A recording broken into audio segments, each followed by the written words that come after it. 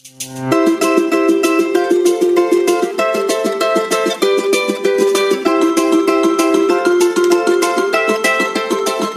star of our story today is a female, and the Bible doesn't reveal her name. In 2 Kings chapter 4, we read that there was a very wealthy woman and her husband who lived in Shunem. And whenever Elisha would be in that area, she and her husband would invite him to have dinner at their home. This woman must have had a degree in interior design and architecture because she told her husband that she wanted to add on a room on their roof just for the great prophet of God, Elisha, to stay when he visited. She told her husband how she would decorate it with a bed, a table, a chair, a pretty lamp, and maybe a painting of Elijah being taken to heaven in a fiery chariot and whirlwind. One time, when Elisha and his servant Gehazi was staying there, Elisha was so thankful for all the Shumammite woman had done for him that he asked Gehazi to find out what the generous woman would ask of God. The wealthy woman, well, she already had a big screen TV, a diamond necklace, a mink coat, a Cadillac SUV. There was nothing she lacked. Elisha told Gehazi, I know there is something God wants to do for her. Got any ideas? Well, Gehazi said, I noticed that she doesn't have any children. That's it. God wants to give her a child. Call her back up here. The woman came back upstairs to Elisha's new room, and Elisha told her that by the same time the following year, she would have a baby son. She reacted with, no, get out of town. You don't lie to me. It seemed so impossible to her. But just as Elisha had prophesied, she had a beautiful baby boy within the year. Several years later, one morning, this son went out to the fields to be with his father. The young boy complained of a headache, and his father told his servant to take the child into his mother. She held him on her lap, and just before noon, the young boy died.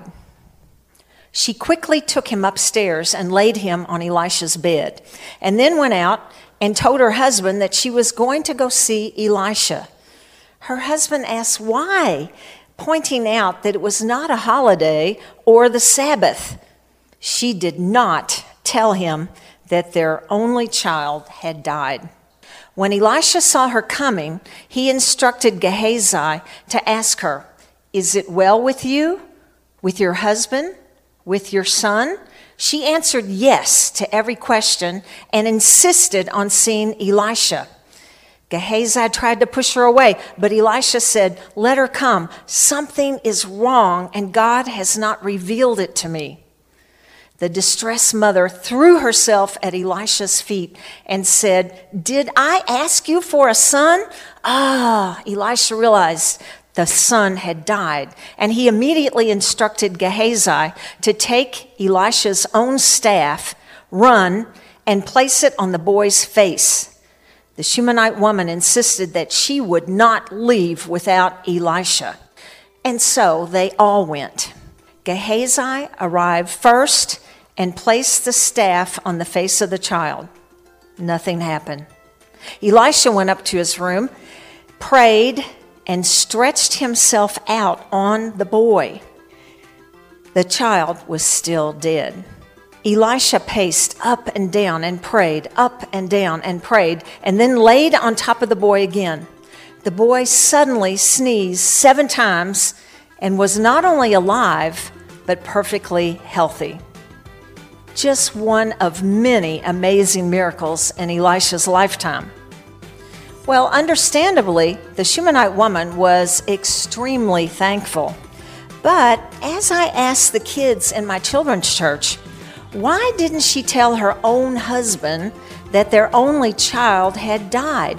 And why did she refuse to go back to her home without Elisha? Well, probably the Shumammite woman knew that one of these men had the miracle power of God in his life, and one of them did not. Many years ago, I had a problem with a valve in my heart. I told my husband my diagnosis. I did not tell my mother. My husband prayed in faith for me, and I was totally healed. If I had told my mother, she would have planned my funeral. Not because she didn't love me, but her faith was usually extremely low. Like the Shumammite woman, be careful to whom you tell your problems. Let's pray. Now, Lord, we thank you for this story. Lord, this was such a great miracle. We know that you can help us with any problem that we have. And so, Lord, we pray you'll lead us and guide us to trust in you. In Jesus' name, amen. Kids Moment with Dottie is a short-form podcast to engage you and your children with the Word of God. Dottie is the children's pastor at the Knoxville Christian Center in Knoxville, Tennessee. If you liked this podcast, don't forget to hit subscribe. For more information, visit knoxvillechristianctr.org.